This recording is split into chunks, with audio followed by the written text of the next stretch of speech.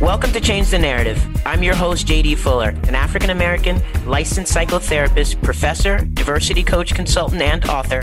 We talk about the isms. We talk about the phobias, anything that marginalizes and oppresses.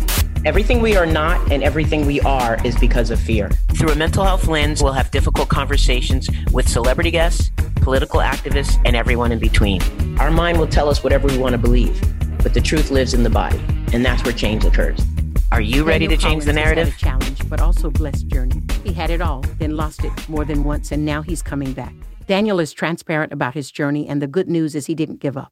Daniel continues to be an activist for anti-Black racism and prison reform. He's back to give us updates and to talk about his new adventure with a wonderful company that has a unique housing solution designed to make housing more affordable. Welcome back to Change the Narrative with J.D. Fuller. Daniel, my man. So how have things been? Everything's good enough. Yeah, life keeps lifing. But I'm so happy to see you. I'm happy to see you as well. Feelings mutual? I'd say it's fair to say it's been a bit of a roller coaster ride since I last saw you. For sure. Is that fair to say? Let's go back to come forward, just to summarize the past. So what was the bottom line reason for you losing your professional baseball career? If you had to sum it up, what would it be? Without a doubt, a drug addiction. I mean, lost everything to drug addiction. So that's really it, you know? That sums it up, huh? Yeah. Okay. All right. And then let's skip forward to you being in prison and getting through your time. You know, drastic changes went on for you in prison. And it doesn't happen overnight. Agreed. So, and that's the thing too, is like, I went to prison on two separate occasions. So the first time I went to prison was, I believe I was sentenced to 52.6 months. I ended up doing almost 4 years on that. And so the first time I went to prison, I didn't really get involved with like the subculture of how prison is. You know, I was sent to a work camp. I was just pretty much kept to myself. Time went by. I spent a lot of that time in the county jail too. So I didn't spend much time actually in prison, maybe 2 years.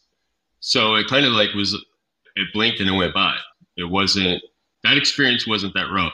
But the second time I went, that's when it got progressively worse. And I mean, it has a way of, I think, hardening you over time. Like, so my experience in life prior to prison, like I wasn't exposed to a lot of the ways, the subculture of how prison operates, you know, like it's a completely different code for living when you're incarcerated. How would you describe your upbringing before getting hung up in drugs? I mean, I definitely had some abandonment issues as a child. My biological mother left when I was a baby, and I was always raised to believe that my stepmother was my biological mother. So I found out through a birth certificate, and that's what really upset me because there was no communication in my household. So like, we never talked about anything. I think my parents and the lady that I called my mom and my dad, they just assumed that, you know, I knew that my mom wasn't my mom, and I didn't. And there was a time like when I was playing basketball in front of my house and these two girls come riding by on a bicycle. One girl points to the other girl and says, "Daniel, that's your sister Rebecca," and they keep riding. But like, I had no idea that I had a sister named Rebecca. The fact that obviously she was in my neighborhood told me, like, if I'd have been like consciously thinking about it back then, I would have probably connected the dots and realized that she lived right down the road from me my entire life. But when I found out through the birth certificate, that kind of like became like my fuel. Like that was my motivation. And the things that I would tell myself, and even like I told my Little League coach, was that one day I'm going to play professional baseball. And I even said the Atlanta Braves, because one day I'm going to play professional baseball for the Atlanta Braves, so maybe my mom will want me. And I'll never forget that moment. Again, we never talked about it in my house. So I think eventually it just led to, like, even when I signed that contract, it wasn't fulfilling for me. So I still had that emptiness inside of me. And that's what addiction was for me. It was just filling that void. The drugs were the symptom of a much greater problem, which was obviously me.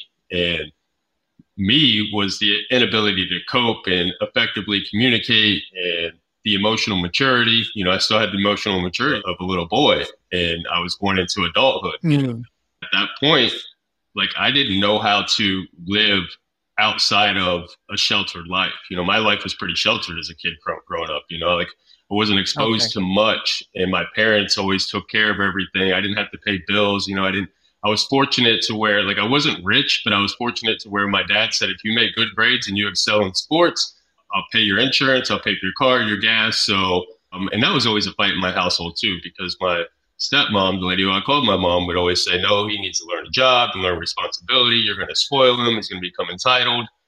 So that was going fight. But so then you got locked up and you did 2 years county, which I've never heard anybody say that was I sat in the county jail awaiting trial. And county jail it's not fun. It's definitely not fun by any means. I mean, you're locked down in a dorm for, 2 years straight without any exposure. We had zero exposure to sunlight. It was tough. There's no doubt about it. But I guess when I'm comparing it to how bad it really got my second time, it was smooth or easy. But no, not by any means. I wouldn't wish that on my worst enemy. Like, this whole idea of incarceration in and of itself is just, to me, it's barbaric and archaic, like everything about it. So wait, I want to get into that a little bit later. I just want to finish your story. So then in prison, you had just a life-altering change. Will you talk about that a little bit? Yeah, so in prison, I was sentenced, the second time in prison, I was sentenced to a work camp, and it was Avon Park. I met a guy there by the name of Rashawn Clark, and I was getting a Wall Street Journal sent in to me, and we were both from the same area, and we were in the same dorm. So typically people in prison, if they're from the same area, they might, link up or click up a little bit and talk. So that kind of started our conversation. But we were both, from different walks of life. And he was sentenced to prison at the age of 16 for 20 years. And here I was, my second time in prison, constantly in and out of trouble. But we developed a friendship while we were in there. And it was over this newspaper because he wanted to learn, really wanted to learn about like investing and stocks and stuff like that. So like that's kind of where our conversation started. It was right around the time too that Trump was running for president. And, I share this to people now too, even here. I'm in an ultra conservative community, but they get upset when I say this, but it's true because at that time, Trump was running for president and he was so much different than what everybody else was that I was accustomed to. And like, I was gung ho about Trump. Like, I would literally go around to Black people in the dorm, like, at the camp and say, like, this is the best thing that could happen to America. Like Trump, we need, this is what Black people need. Like, I remember getting the Candace Owens book sent in to me because I was reading a lot too. And it was like, you need to get off the Democratic plantation. Like, I would say all these things. Like, I was really like that emboldened to say these things. And it was funny, and it's kind of sad when I think about it, but when I would talk to Rashawn, like he would allow me to speak to him and say these crazy things, but he would always like throw these nuggets out there. And he would tell me that you underestimate me. For somebody that was in prison since the age of 16, the amount of knowledge and wisdom that he had, like, just to this day blows me away. And I wish I would have got it then, but I didn't get it right then and there. But when I look back on it with the studying that I've done, like, I learned a lot. But there was a time that he got put on a work squad. So in prison, you have to work. Florida, they don't pay you to work. And Rashawn got placed on a work squad. You have to go to what's called ICT, and you go meet with the classification officer, the major's there. They give you a job assignment. Then you come back to the dorm. When he came back to the dorm, he says, I'm going to confinement. He goes, I'm going to the box, is what he said.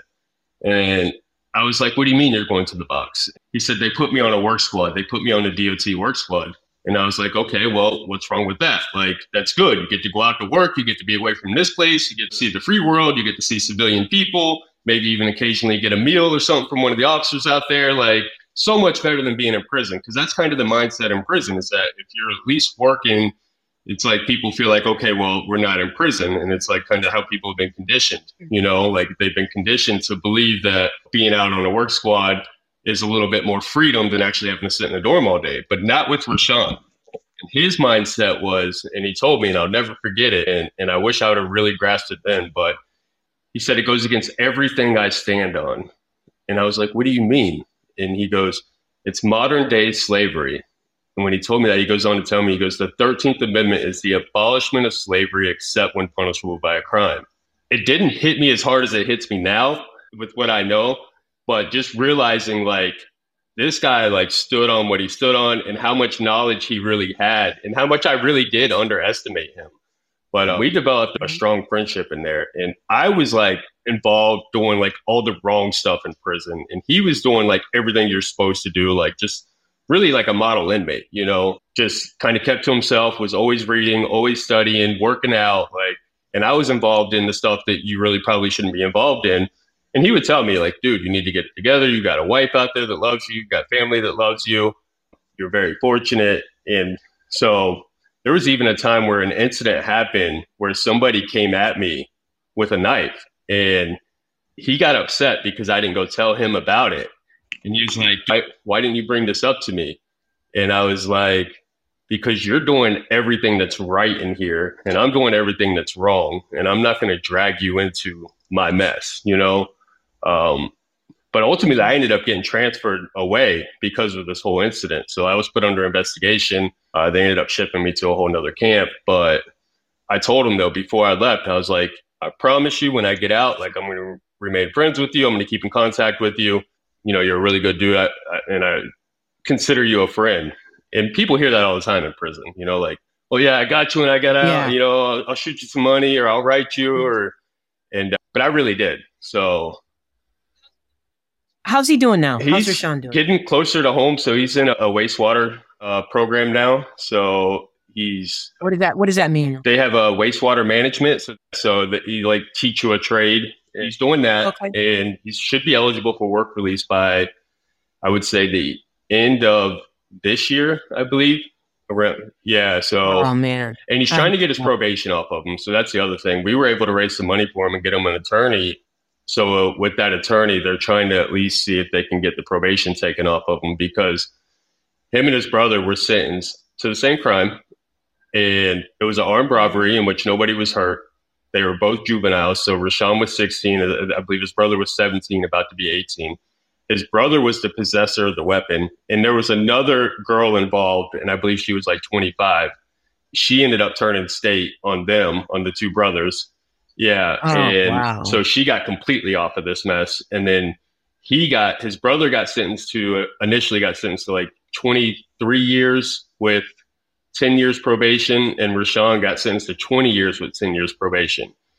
But his brother was the one that was the possessor of the weapon. That's why he got a little bit more time. He was supposedly like the ringleader. And his brother, took credit for the crime. He said, it was me. Rashawn didn't have anything to do with it. And even the Department of Juvenile Justice recommended that Rashawn get treatment, get him a program. But the judge ended up giving him 20 years. And so his brother goes back on a motion. So his brother appealed because there was a plea offer on the table from the attorneys for 15 years. And they never got this plea offer. So nobody ever told him about it. And we've got jail records of Rashawn showing that there was no attorney visit. We got all the visitation log, everything showing that there was no attorney came to see him to even tell him that there was a 15-year offer on the table. So when his brother went back on the appeal, the judge gave him the benefit of the doubt and said, you know what, I'm going to give you the benefit of the doubt that the attorney didn't tell you that you had the 15-year offer. They commuted his sentence to 18 years and took away the probation. Rashawn went back on the same exact grounds, the same exact evidence, it's the same exact case. And when he went back, and it was a different judge though, his judge said, no, I don't believe that the attorney didn't tell you that you had a 15-year plea offer on the table. So he ended up being sentenced the harshest sentence, but the least culpable, because his brother's the one that had the weapon. He was also the older one. He was also the ringleader, and said on record that Rashawn wasn't involved. So that is one empowered, motivated brother. Without a doubt. Like I'm talking about even out here, like I've never met a person, like the world is his when he gets out. Like I told him that. There's no doubt about it. I'm praying for him. Because of how he's used his time in there. And it's rare that you find somebody who goes in at the age of 16 and doesn't succumb to the gang life or the subculture of prison. Like, you don't see it. And he's one that, he stayed like super focused. Yeah. That's amazing. We wish Rashawn well always. I want to go back to when you first got released from prison. You came out and immediately blew up on social media. What was that timeline? So I'm talking about within months. It's crazy, right? And it is. My TikTok had blew up to like 300,000 or something, which they ultimately ended up banning that account, and they said hate speech. So I had to start all over. So it was crazy. And it happened so fast. But even after, when I left Rashawn and I got sentenced, or I got shipped to another camp, the camp that I went to was like ultra gangland. Like it was, everybody there was in a gang. Ultimately, I ended up with, at the same time of the politics of what was going on with Trump and everything. And the way gangs work in prison is, it's a lot different. Like even white supremacist gangs in prison, like most of the members in prison, they'll be like, we're not anti-Black, we're just pro-white, you know, like just, and that's kind of like the rhetoric that's used. But really in closed circles, many of them, you know, say a lot of racist things. But I ended up running with a bunch of these people when I was at this camp, you know, and I just kind of, without much thought into it, kind of assimilated into like this group of people. And mine was really based on the politics. So like the atmosphere out here in the free world at that time was just crazy. It was at the height of the Black Lives Matters movement, the whole Trump thing. There was a lot of racial tension. And the same was in prison, you know, like there was a lot of racial tension, especially at this camp that I was at. And I would justify mine, that I was that guy like, oh, I'm not anti-Black, I'm just pro-white. White men are discriminated against today in America. Like we're being oppressed. Like we're the ones that you can't be a white, straight Christian male in America today without really knowing anything at all. Like just being so uneducated in the matter. So like, yeah, that kind of happened before I came home. So when I came home and I got in contact with Rashawn, he had me look up the whole 13th Amendment thing. And he told me to read The New Jim Crow. So I came home and I read The New Jim Crow by Michelle Alexander. And that book completely just changed my life. And it changed my entire perspective on politics, and that's what made me leave like the whole Republican Party. It made me look at criminal justice system differently. It made me believe in systemic racism. Not even believe in it, like, because I know that it's true, because I have the experience of being in prison coupled with the data and just the real history of America. And I believe that's what really made the whole social media thing blow up, because when I got that information and I shared, like, it was like a light bulb went off in my head, like immediate. Yeah. That's what it seemed like. And I shared that information with the world. That's when things just kind of like took off for me, kind of crazy, you know? And it got big fast. It was a lot to manage. You know, I would imagine with the childhood trauma that you hadn't really dealt with, you know, you had already been on the high end with being with the Atlanta Braves, and then you dropped off, and now you're back and you blow up again. I would imagine that inner turmoil had to be managed, and you had a hard time managing it. You didn't really have enough support to manage. That's absolutely 100% correct. I still hadn't done the work. Like, and recovery for me was an inside job, and mental health and all that was an inside job. And you got to think too, like, here I was, this gung-ho right-wing conservative Republican who all of a sudden had a change of heart and belief system.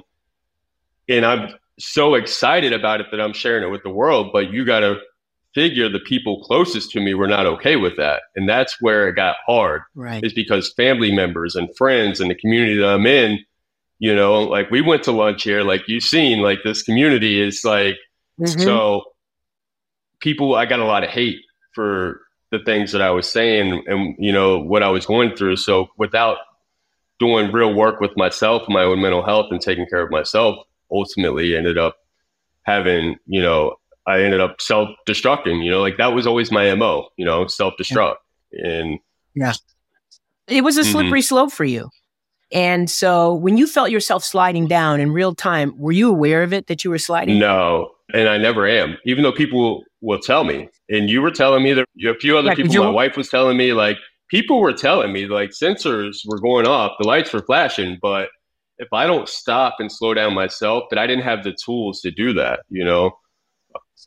So in retrospect, do you remember me reaching out to you and saying, I'm worried about you, Daniel, what's going on? Yeah. All the time. Okay. Yeah, I definitely remember. I remember the text messages and, you know, the social media messages, but, you know, life was just happening at 100 miles an hour and I crashed, you know, and it could have been bad. It could have been a lot worse than what it was. And again, like, I'm super grateful because, I mean, I could be off in prison for another 10, 20 years right now, you know? So it got pretty bad for you. You slipped, you crashed, and you ended up going back to jail? No. I had about a week relapse. Okay. During that time, I was charged with a fleeing and eluding. So, but they never got the person in the car.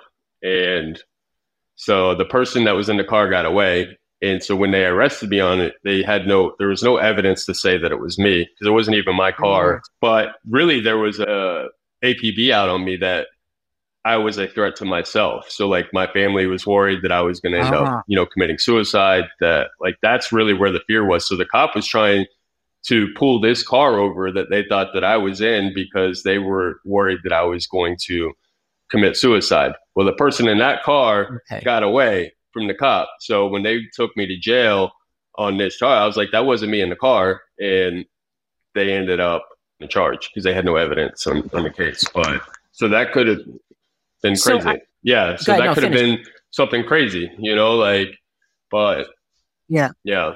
I just watched this great documentary called Bobby Joe. Everybody should watch it. It's about this woman and her story of addiction and recovery. It's truly unbelievable what she went through. And her father's death was the catalyst for her finally flipping the switch. This time, what was the catalyst for you? Therapy. Therapy is what changed my life. That was the key. Therapy 100% changed my life. Having access to mental health resources, like they put me in mental health court. It's the first time the courts. So because they violated me for probation because of the relapse, and I really wasn't the person driving that car, but I know who was driving that car. But anyways, that's neither here nor there. But they violated my probation though because I was out past curfew. So when I did go back to jail, they ended up putting me in mental health court, and that right there was just life-changing. Like if they would have did this 15, 20 years ago, the impact it probably would have had on my life because I had access to therapy, I had access to a psychiatrist, I had access to medication, all these things that I've never had before. And it just made a huge difference. Yeah, they need to expand that and do more of that to provide people with the support they need. Talk about how being in a white body has altered your story of success from far too many others who aren't in your skin. It's just opportunity, I mean, obviously you've heard my story and just the amount of opportunity that I've had that I know that other people don't have, and that's really what kind of changed my perspective is because even when I used to hear people talk about white privilege and I'd be like, that's not real. I've had my own struggles in life. I didn't grow up rich. Not really understanding what, white privilege meant. And so once I started to really dive in and do the work of, deconstructing and learning how to become, anti-racist and then really just understanding myself, because in return, by doing that, it helped me learn myself. And now I'm no longer the victim, you know what I mean? Like, and I was victimizing myself all the time.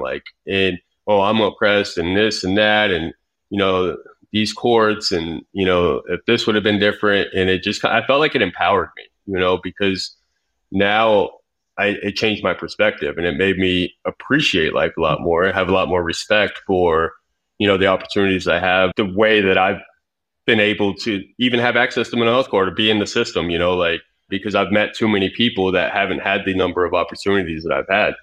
And the fact that even when I got released from prison, most people come home from prison, they have $50 in a bus ticket. And, I was fortunate to come home to a brand new house and a car and, opportunities with work that most people, don't have those same opportunities. So I believe that's really what changed my mindset more than anything was just, one word is opportunity, because that's really what it comes down to. Yeah. I appreciate your honesty. Let's talk about enslavement in the prison system a little bit more. What does prison reform look like to you? What's your perspective? Oh man, mine is so strong that most people probably wouldn't be ready for it. But I'm an abolitionist. I believe the whole prison system should be abolished. I mean, because it's predicated on slavery. So that entire system is predicated on the 13th Amendment, the abolishment of slavery except when punishable by a crime. And then if you look at involuntary servitude and you look at convict leasing and you see the way people are treated in prison, it's the same exact thing. When you're being leased out to these private companies, or your labor is being leased out to these private companies, or even the state, jobs, they're still an element of slavery there where you're not being paid for your work. In Florida, they don't pay anything. On average in the United States, I believe it's like 86 cents an hour that inmates make, Crazy. Over $14 billion of labor that's stolen from them. So, and then when I just look at the statistics and the history of the United States, so right after the abolishment of slavery, and you got the 13th Amendment, except when punishable by a crime, you have the Black Codes. And so the Black Codes literally started targeting Black people for nothing other than essentially being Black. Mm-hmm. If you don't have a job, which no white person would give you a job, if you're out past curfew, if you're loitering in the street, you name it, you're arrested. And slave labor was such an integral part of the Southern economy that without it, the economy would collapse. And I still believe that's true today because you see prisons in so many rural areas, and it props up the economy. So even if it's not a private prison, which only 8% of prisons in the United States are private, but even state-ran or federal prisons not being private, but they're still propping up the economy because most prisons are in predominantly white communities. And these are poor white communities because they're in rural areas. So now you're providing jobs to people in that community who otherwise wouldn't have a job. And now these people are going to shop at the local Walmart. They're going to shop at the local Home Depot. You're going to bring industry there now just because I've literally been at prisons in Florida, and the majority of the prisons in North Florida, they're all ran by 3 families, so the entire family's working at this prison, generations of it. You've got the dad, the daughter, the son, the uncle, the grandpa, all working at this prison. So when you look at it from that perspective, and then if you look at the numbers of who's predominantly in prison and the whole gerrymandering of prison, even in Florida, because in Florida, if you've got these prisons in predominantly white communities and you're extracting Black and brown people from their community and placing them there, and now you're doing a population census there and you're counting them there and the population for the voting power, the representation, but you're not giving them the ability to vote. So now you're giving that district twice the voting power, twice the representation, while diminishing the representation of the community that they're coming from. So there's just so many ways that you can see the politics of white supremacy, and it all centers around the criminal justice system. And that's why I believe that the criminal justice system is the epicenter of systemic racism, and then if you look at even after the Black Codes, you go to the Jim Crow era and you still have segregation where Black people are arrested for drinking at certain water fountains or sitting in certain seats on the bus. And you're taking Black men and Black leaders and you're putting them in jail. And now you dismantle the Jim Crow laws because people use it as a way of trying to feel maybe morally superior. I don't know, because really it just continued to evolve and disguise. When you dismantle the Jim Crow laws, you pass the Civil Rights Act, you pass the Voting Rights Act, you make it no longer you can discriminate based on race. But if you look at from 1970 all the way up till recently, there's been a 700% increase in the prison population.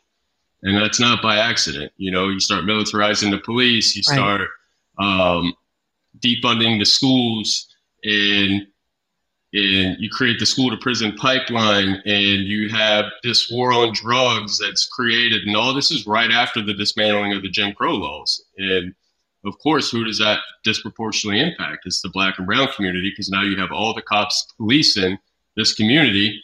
You start redlining all these districts, and the schools are funded based on taxes. Well, the property value is not high, so now you don't have the taxes to fund the schools, so now you don't have the education in these communities, and you create the war on drugs. Like in 1986, you had Reagan pass the Anti-Drug Abuse Act, where you got 5 years for 5 grams or 500 grams of powder cocaine, but you get 5 years for 5 grams of rock cocaine. Well, where was the rock cocaine? Predominantly back in the 80s in the Black and brown communities. Right. So you just see all these signs, and even the 94 crime bill, it's just harsher sentences, and you started getting all the minimum mandatories.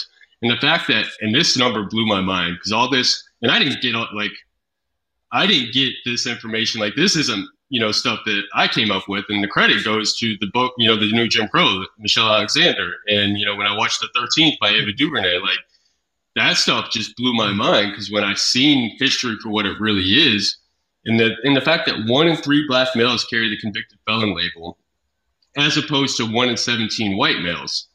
But what do Black people during the Jim Crow era and convicted felons of today have in common?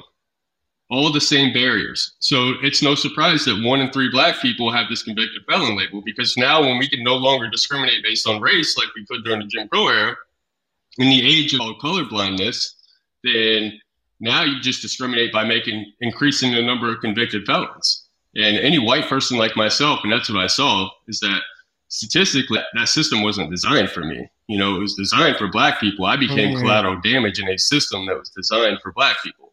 And so when you see that 1 in 3 Black males carry this label, and well, what does that label mean? You have barriers to voting. You can be disenfranchised. You have barriers to housing. You have barriers to education. You have barriers to employment.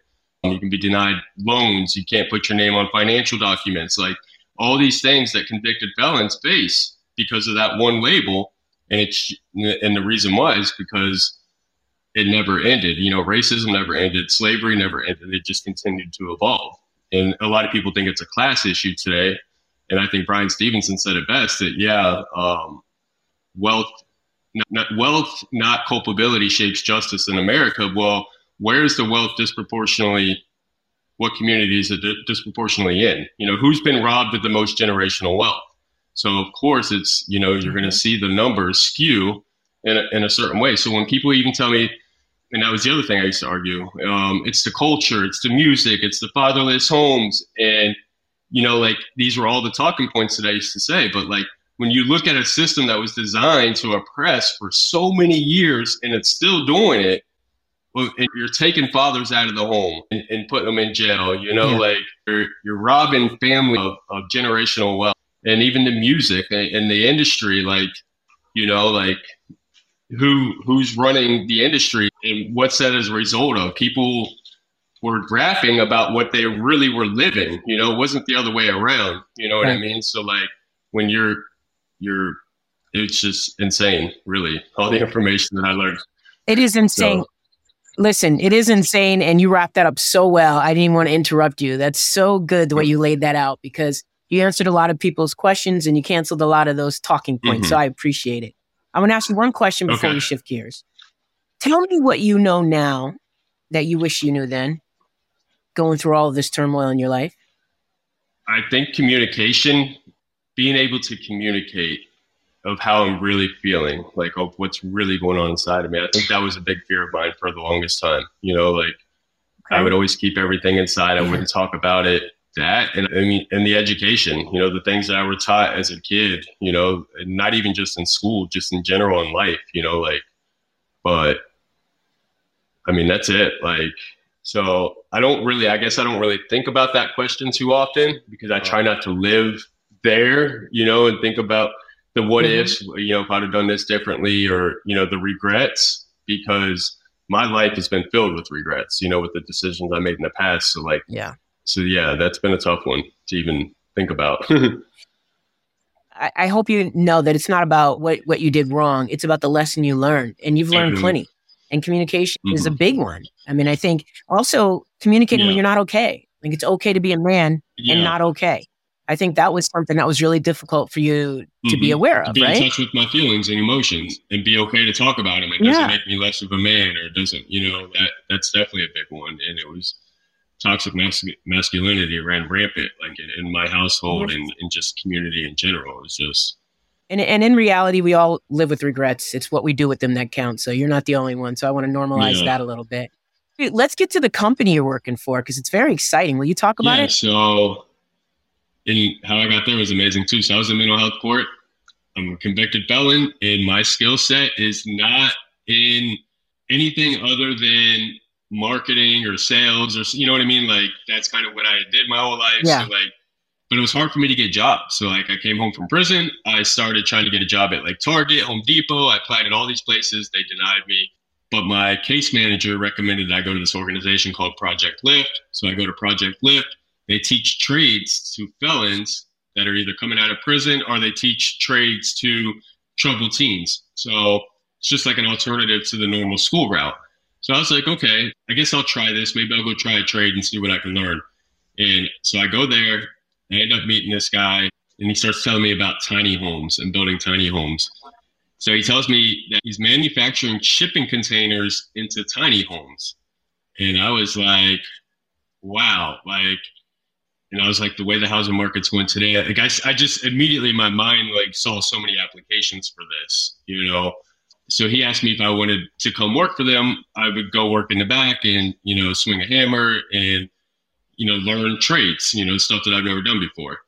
So I get there and that's what we're doing. We're literally manufacturing 20-foot and 40-foot shipping containers into tiny homes. So, you know, repurposing, and these are new containers, and we're going through a rigorous certification process now that inspects these things to make sure that, you know, there's no lead in the paint, there's no pesticides in the floor, there's no chemicals that have been spilled in it. Like, so, because that was a question I had when I got there too, but the name of the company is called Containing Luxury, and the guy, Blake, is super supportive. The guy who owns the company's name's Blake, and he's super supportive he's a second chance employer.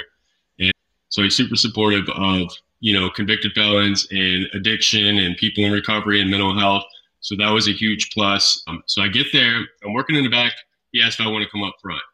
And I was like, absolutely. Because the way my wheels were spinning was like,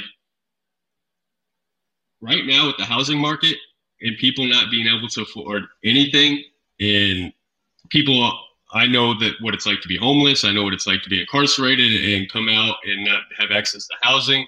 I was like, dude, we got to use this company for good. Like, there's so much good that we can do with the application of these homes. You know, like there's a lot of homeless people out there who have nothing to sleep in. You know, unhoused people. There's a lot of people transitioning from incarceration coming out that don't have access to housing, that need access to housing. So I started reaching out to different people, but the county commissioners ended up coming and check us out. And that kind of like snowballed. That's what started it. So that our local county commissioners came out and saw what we were doing. They were like, dude, this is really a thing. And so I started creating videos on social media about these shipping containers turning into tiny homes. They're fully insulated. They're framed, plumbed, electrical. Like, these things are turnkey ready whenever they leave our facility. But the 20-foot is like 160 square feet. It's small, you know, but it's like a studio apartment. It's like an efficiency.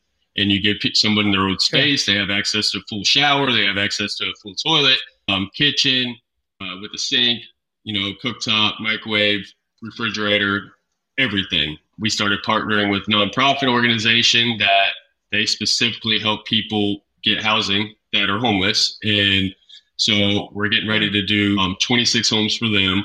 We partnered with a municipality out of South Carolina that hasn't gotten any love, you know, and it's an impoverished community. It's in a rural area.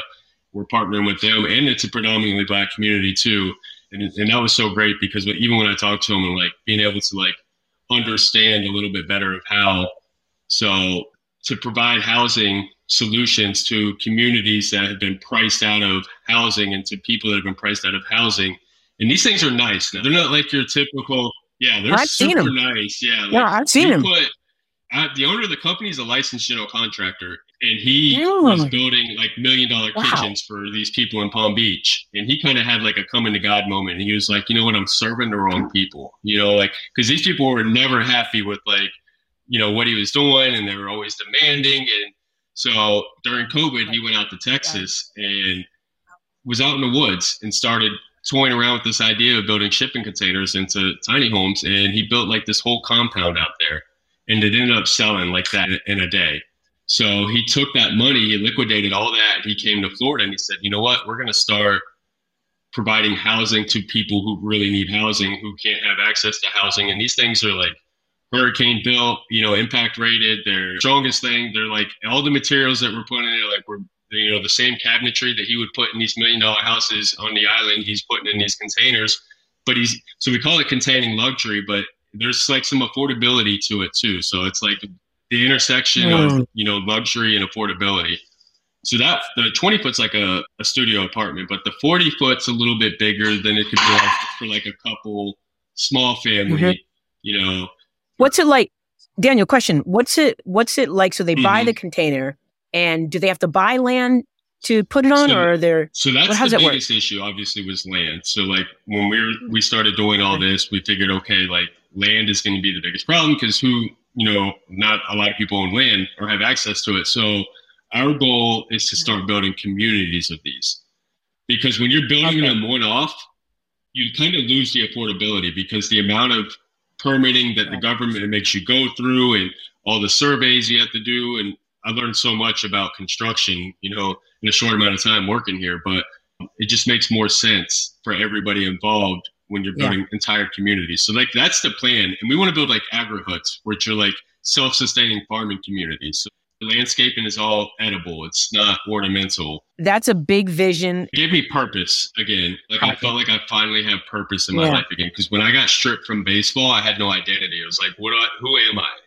Being able to really do something to be able to give back, because these things are 75,000 or less. Like you're not going to find something that's hurricane rated, especially not in Florida. The 20 foots are like 35,000.